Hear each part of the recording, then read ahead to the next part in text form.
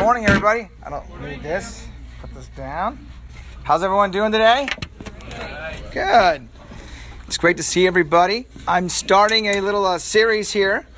The topic is, and the idea around the series is, if you ever had a bad experience going to church, especially when you were young, and you were looking you were kind of open to God, and then you went somewhere, and then you're like, I'm not open anymore. Last fall I had a talk with this Harvest Festival, and I ran into someone who was visiting church.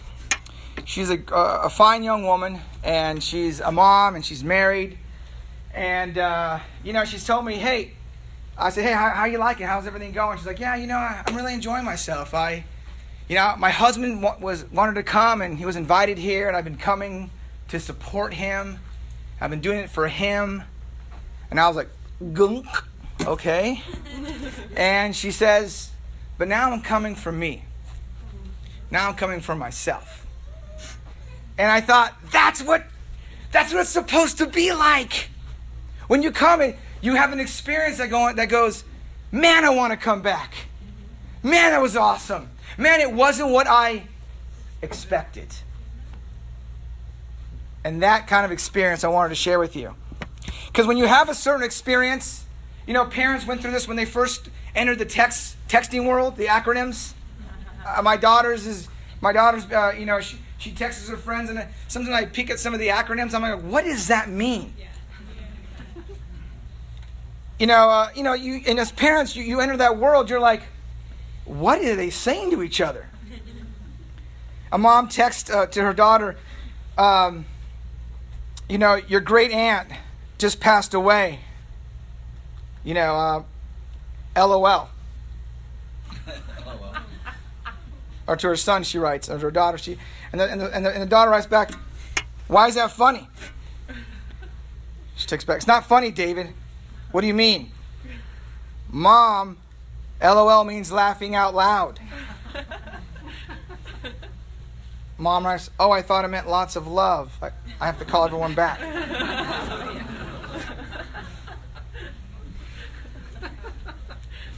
There's so many experiences when you enter going, I didn't even want to get into the texting world. Someone going, I don't want to mess up. Yep. I have autocorrect, and sometimes I'm like, whoa, that's not what I meant to say. Go back. And I can't. It's too late. I didn't read it. I didn't proofread it. I'm in the habit of proofreading my text now. What did I didn't want. That's not. No, I didn't want serial detail. These big fat thumbs can ruin my life. And I'm just curious. Now you don't have to raise your hand, but I'm curious. How many of you have had a family member that had a bad experience with organized religion to the point where they walked away from church or had a difficult time coming back? Many years ago, I met a guy who says, I'm here at your church, but I don't believe in organized religion. And I didn't even know how to respond to that. In my mind, I thought, does that mean he likes disorganized religion? I didn't even know how to react to or relate or comprehend, or I didn't even know how to enter the conversation. I just felt stumped. What do I do when someone tells you I don't want to get involved with organized religion? And religion is under attack. And understandably so. Religion has brought about its own demise. Religion has been the fuel beyond every imaginable human rights violation. From the Jewish taking over the land in the Old Testament. You read that. How do you explain that? Or the Christian Crusades, butchering thousands and thousands just to have the city of Jerusalem. This is 1000 AD. This is after Jesus. To the Middle Ages, the Spanish Inquisition, killing scientists for believing that the universe doesn't revolve around the earth. This is what religion has done. To Muslim extremists, to cults today. Words like child abuse in religion, abuse of women, genocide, torturing people to get them to announce trivial religious practices. torturing scientists, burning heretics, saying, God wills it. Gee, are you trying to help people believe in Jesus? Yes, I'm getting to a point, believe me. But I just want to speak to the reality of what has happened. Because you can't ignore the reality of what has occurred in religion and what it's done to many, many people, especially the young men and women today. They look at religion and going, I don't want that. Understandably so. God wills it has been used to fuel murder, torture, rape, abuse. All on every single major religion is guilty. You know, in the United States, religion and Christianity specifically is equated with arrogance and intolerance. Why? Well, Christians think that we're right and everybody else is wrong. If you get down to it, that's what we think sometimes. Like, that's right. What's wrong with that? The Bible says so. Christians can think we're morally superior, morally and ethically. So there's a judgment. Christians are against everything, especially gay people.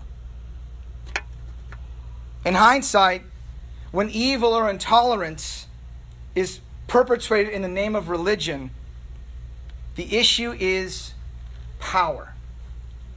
The issue is control. The issue is dominance.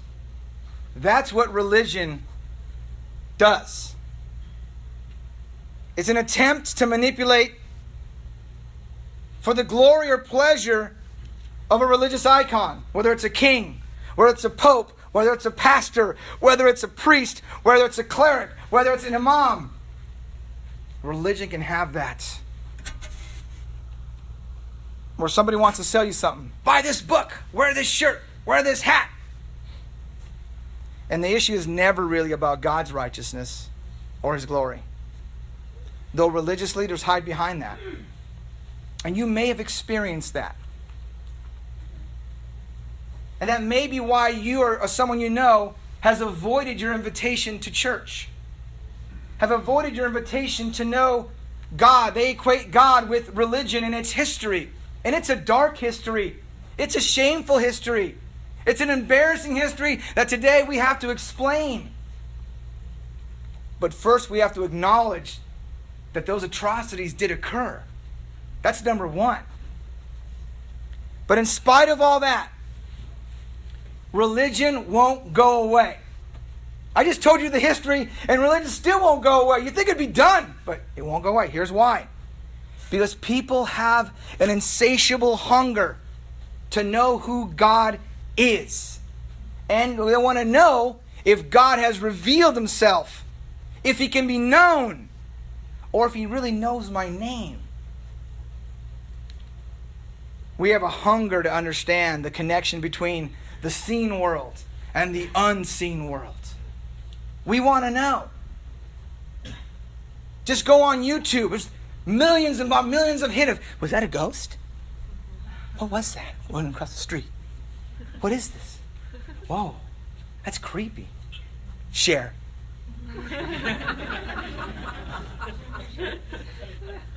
We have an insatiable. Is there another dimension? Is there another world? What else is out there that I don't see? We know there's more to life than what we see. And we sense that. That's why religion doesn't die. And I'm not advocating for religion. I'm advocating against religion. Because there's something far greater, far better than religion. When we have an insatiable desire to find purpose behind everything that happens, we start connecting the dots. Like I started thinking about my granddad on my dad's side, who I never met, died of tuberculosis. Was the principal of a school in Ecuador, in Quito. Did I say that right, Quito? I'm working on my Spanish. Because I'm a coconut. So my granddad, and my grandma sends my dad to America at 18. Just no language, just get over there. He had a sponsor, came over, the whole kit and caboodle. And my dad at 18 meets my mom. 2 weeks later, they're married, almost 50 years. I'm born. I almost got killed by a car when I was 7. I go, why did I live? I should have died. I jumped out in the middle. The car just stopped. Happened again at 19. Should have died in a car crash. I didn't.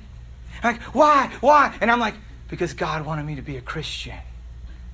And you start equating everything in your life to something else, something bigger, something powerful working, and you're not realizing it. You start doing that. Why did this happen to me? Is an assumption that there's a power that orders the universe. Something. Everything happens for a reason. We want to know where we stand. We'll believe or pursue just about anyone who speaks authoritatively in the name of God. Even listen to goofy stuff. Like really, really lame spiritual things. We're going, how do people believe that? That's goofy. People like, I will heal you of your legs. Are you crippled? I'll touch you in your walk. Why aren't they at the hospital? I'll heal you of your cancer. Stage 4 centers over there in LA. We could use your help. Something like that. That's just it's so illogical.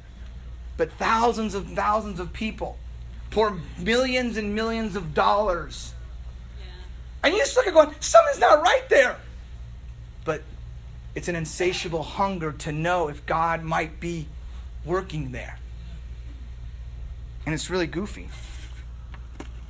And then there's Jesus. I would say Christianity, but it's got so much baggage attached to that name. I would say Jesus.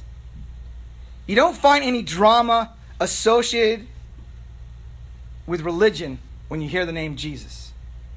He was intolerant of religious hypocrisy. He never leveraged violence to further his message. He didn't leverage Old Testament war language to instigate a rebellion against Rome. What he did instead was he leveraged his power for the powerless. He leveraged his power for the sinner. He leveraged his power for the sick. He came to serve, not to be served. And anyone who claims to be a follower of Jesus would be characterized by the very same things. Are you recognized as one who serves? Christian follower? Or are you recognized as someone that wants to be served? Religion wants to be served. Jesus came to serve. So there's a story in the Bible. If you look with me in Acts chapter 26, I'll put it on the board for you. I want to show you a few things, a few pictures that just will kind of ring true what I'm saying. When the Bible is harnessed in religion, it wants power. The people in charge of the Bible want the control. So they take up the sword to do that. They do that.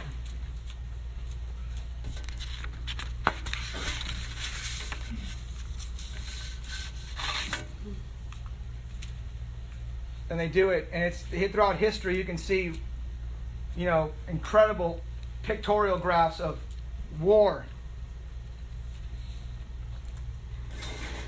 In the first century, there was a guy, who was a religious zealot. This man in the Bible, he did ISIS-type things. This man who I'm going to tell you about, in the modern language, he did Taliban stuff, ISIS stuff. That led him to do those things because of religion. And then he lost his religion. And then he became a follower of Jesus. Before there was ever a thing called Christian or a thing called church. It's a story of Paul. If you're Jewish, you know him as Saul. And he was in Jerusalem. And he was a follower of Jesus. And he was recognized by a group of Jews who viewed him as a threat to Judaism. Remember, religion, control, power, dominance. And they began accusing him publicly, and they dragged him out of the temple, and they were going to kill him in God's name. And the Roman soldiers came to the rescue. They thought he was a revolutionary, so they took him in. They realized he was a Roman citizen. They just couldn't arrest him, but they know they couldn't put him out on the streets, so they kept him for a little while. And the guy in charge was named King Agrippa. And he was the grandson of King Herod, who killed all the little kids when Jesus was born. And he's in front of King Agrippa because they can't put him on the street just yet because it's too crazy. He's a Roman citizen. He's not arrestable. He didn't do anything that was like arrestable. So they're like, okay, hey, just talk to us. And so here's an account from a religious zealot and his experience with being in a religion and then coming to realize who Jesus is. That's the background of this account. And he begins by telling him that Agrippa, that he, Saul, was a good Jew. He was actually a Pharisee. And he thought this Jesus cult should be eradicated. Religion. And he was polluting Judaism. And here's his version as he reflects to King Agrippa, or the governor Agrippa. I too was convinced that I ought to do all that was possible to oppose the name of Jesus of Nazareth. And that this is just what I did in Jerusalem. On the authority of the chief priests, I put many of the Lord's people in prison. And when they were put to death, they, meaning more than one, I cast my vote against them, there it is, in the name of God. Many a time, I went from one synagogue to the other to have them punished. And I tried to force them to blaspheme. I was so obsessed with persecuting them that I even hunted them down in foreign cities. What does ISIS do today? They hunt you down. And what is that? It's a religion. What do they want? Power, control, dominance. That's what they want. And that's what religion does to you. It gives you a bad taste in your mouth. But this was Saul. He was doing it. Paul ended up planting churches all over Europe and wrote half the New Testament. You're like, what? Something happened. Something happened to him. And here's the explanation. Here's what he says. On one of these journeys, I was going to Damascus with the authority and commission of the chief priests. About noon, King Agrippa, I was on the road and I saw a light from heaven brighter than the sun blazing around me and my companions. We all fell to the ground and I heard a voice say to me in Aramaic, Saul, Saul, why do you persecute me? It is hard for you to kick against the goads. It's a saying that it means resistance is futile. The goad is a long, sharp metal pole, and it's used to prod animals. So if you try to kick back, you can never reach the person prodding you at a distance. It's futile. What are you doing? This is his story. This is a man who hunts down people, casts their vote against them for their death. And he says this kind of crazy story. Like, I was going down the road, all of a sudden, boosh, floodlights. But I'm going like, that sounds kind of, someone told me on the street, like, Jesus, I was praying, a light fell on me today. I'd be like, you need to go, maybe you need to talk to someone about that. Not me. Because I don't know this person, but this is what Saul was doing. Something so radical changed him. So I believe that story.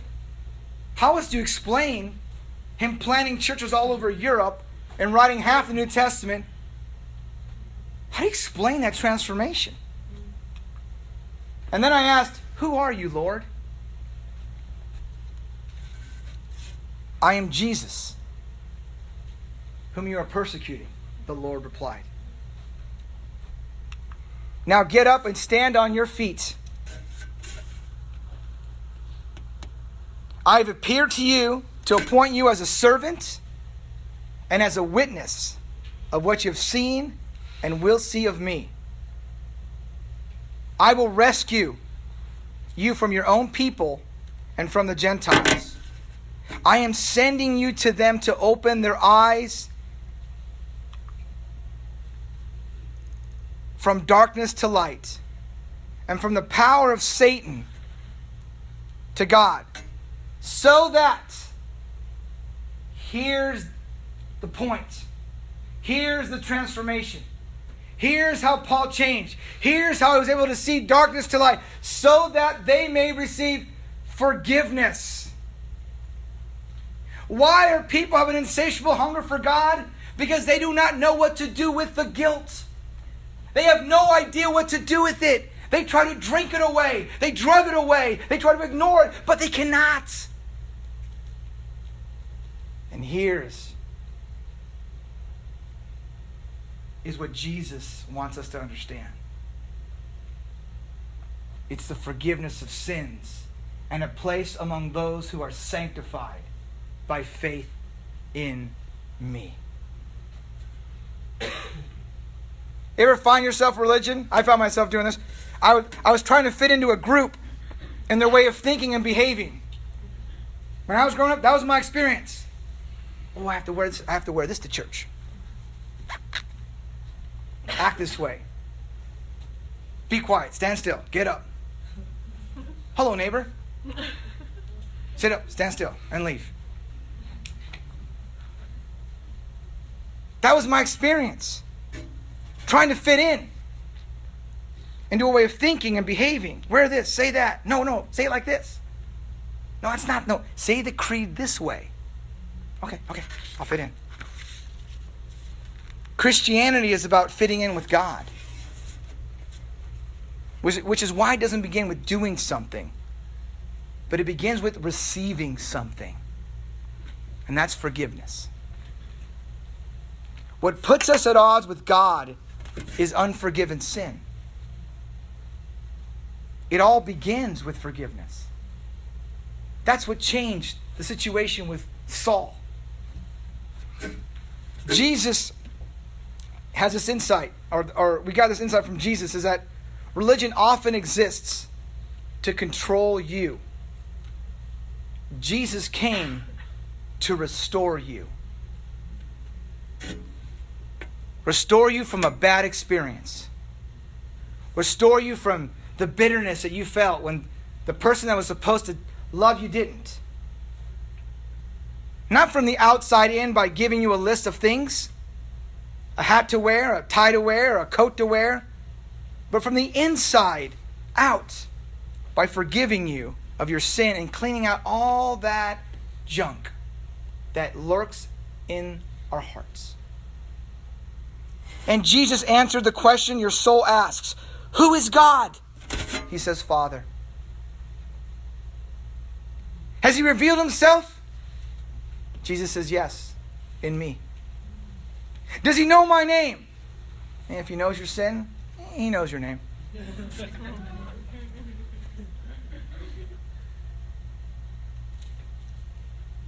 If he offers to forgive you, he'll forgive you by name.